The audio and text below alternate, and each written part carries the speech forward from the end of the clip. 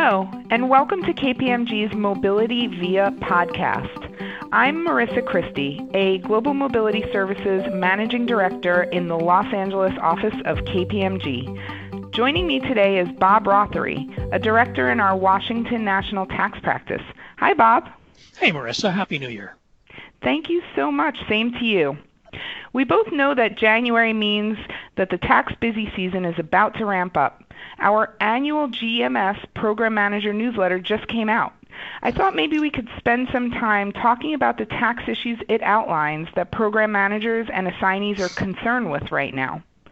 One thing that should be of concern to everybody right now is the new Form W-4. Can you give us some background on that? Yeah, sure. As everybody knows, the tax reform legislation that was passed a couple of years ago changed the federal income tax calculation, and the Form W-4 no longer really reflected the tax return. It's always been a confusing form. A lot of people had trouble interpreting it or negotiating how to apply it to their tax situations. And for 2018 and 2019, the IRS updated the withholding tax tables, but not the form itself. So a lot of people had fewer deductions, and if they didn't update their W-4, they'd be claiming too many deductions, and they'd end up being under withheld. So for 2020, the IRS has updated the form instructions to make it easier to calculate withholding. They updated the form itself, and they've also published online withholding calculators. That's great. This may seem like an issue of concern only for taxpayers because employers of assignees may stop withholding income taxes while the individual is on assignment. However, inbound assignees may have withholding but not really understand U.S. tax well enough to figure out how to navigate the Form W-4.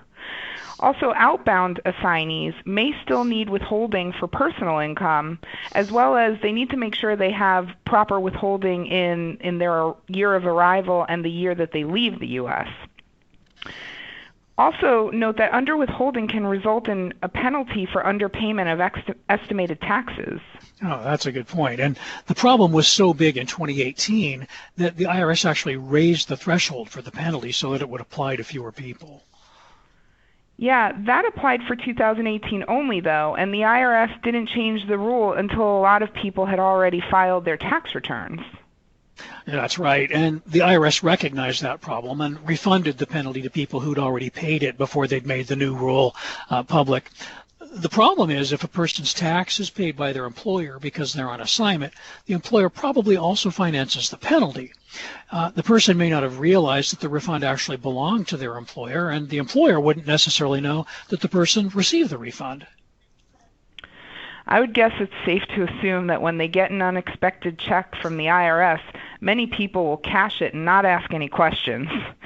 So the dilemma now is whether to go back over 2018 records to determine who might have received such a check and how to communicate the issue to taxpayers. Speaking of needing to go back over records for prior years, let's talk about this refund opportunity for those who have been on assignment in France. Can you give me some background on that? Oh, sure. The general rule is that if a person pays foreign Social Security tax, they can add that to the amount of their foreign income taxes that they paid for determining their foreign tax credit. But if the tax is covered by a bilateral Social Security totalization agreement, then no foreign tax credit is allowed for that tax. Well, we have an agreement like that with France, but there are two French social taxes that aren't covered by the agreement. The IRS allows amended returns for up to 10 years prior when foreign tax credit is concerned. So if U.S. taxpayers have paid French taxes in 2009 or after, they may have a refund opportunity. That's a perfect example of another situation that looks like it's only of concern to the taxpayer. But employers should also care about this. If an employer was paying their assignees foreign taxes, then a refund that results from such taxes would belong back to the employer and represents a program cost reduction. The employee is unlikely to realize this refund opportunity is even available to them. So the employer would need to contact the employee and pay for the amended return. But I'm guessing that's not feasible for an employee who left the company 8 or 9 years ago. That's absolutely for sure. Now, On the topic of Social Security agreements, we have 30 of them now. You can find the list at www.ssa.gov/international. And what's important to note is that we have 4 new ones. 2 new ones entered into force in late 2018 with Brazil and Uruguay, and 2 more in early 2019 with Iceland and Slovenia. So if a person was working in one of those countries, or if they're on assignment to the U.S. from one of those countries, they'd no longer be subject to double Social Security tax as of the effective date. Well, that's great, but a lot of people are hazy on whether a new agreement is retroactive. Oh, that's right, and they're not. A new agreement doesn't mean that the person has a refund opportunity, but it just assures that there shouldn't be double tax going forward. And since Social Security is a payroll tax, it's up to the employer to get it right. Are there any other year-end issues that we should be thinking about? Well, every year a new bunch of ITINs expires. That's right. For those of you that don't know the lingo, an ITIN is an individual taxpayer identification number. And if a person doesn't qualify for a Social Security number, they have to provide an ITIN on their U.S. tax returns. So what's up with the fact that they expire? Well, first of all, if an ITIN hasn't been used on a tax return for 3 years, it expires, and the taxpayer has to renew it before it can be used on a tax return again.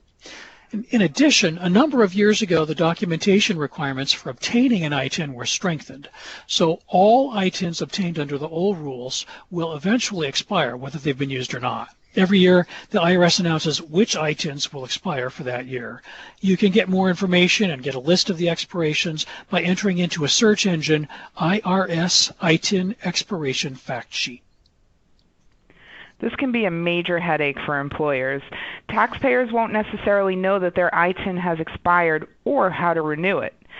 If the only reason they or their dependents need an ITIN is because of their international assignment, they'll expect their employer to help them with this. Luckily, an acceptance agent, including KPMG, can perform the required documentation requirements. So before we wrap up, can you think of any other headaches employers should be thinking about? Well, there's always passport revocation. So the logical follow-up question is, how is that a tax issue? It never was until Congress included it as a revenue raiser in an infrastructure bill a couple of years ago. So now if a taxpayer has a seriously delinquent federal tax debt in excess of a certain amount, and the amount for 2020 is $52,000, the IRS must inform the U.S. State Department.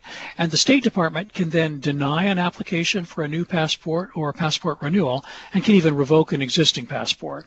Last year, the IRS announced that it's begun providing that information to the State Department, so we may start seeing these renewals and revocations happen.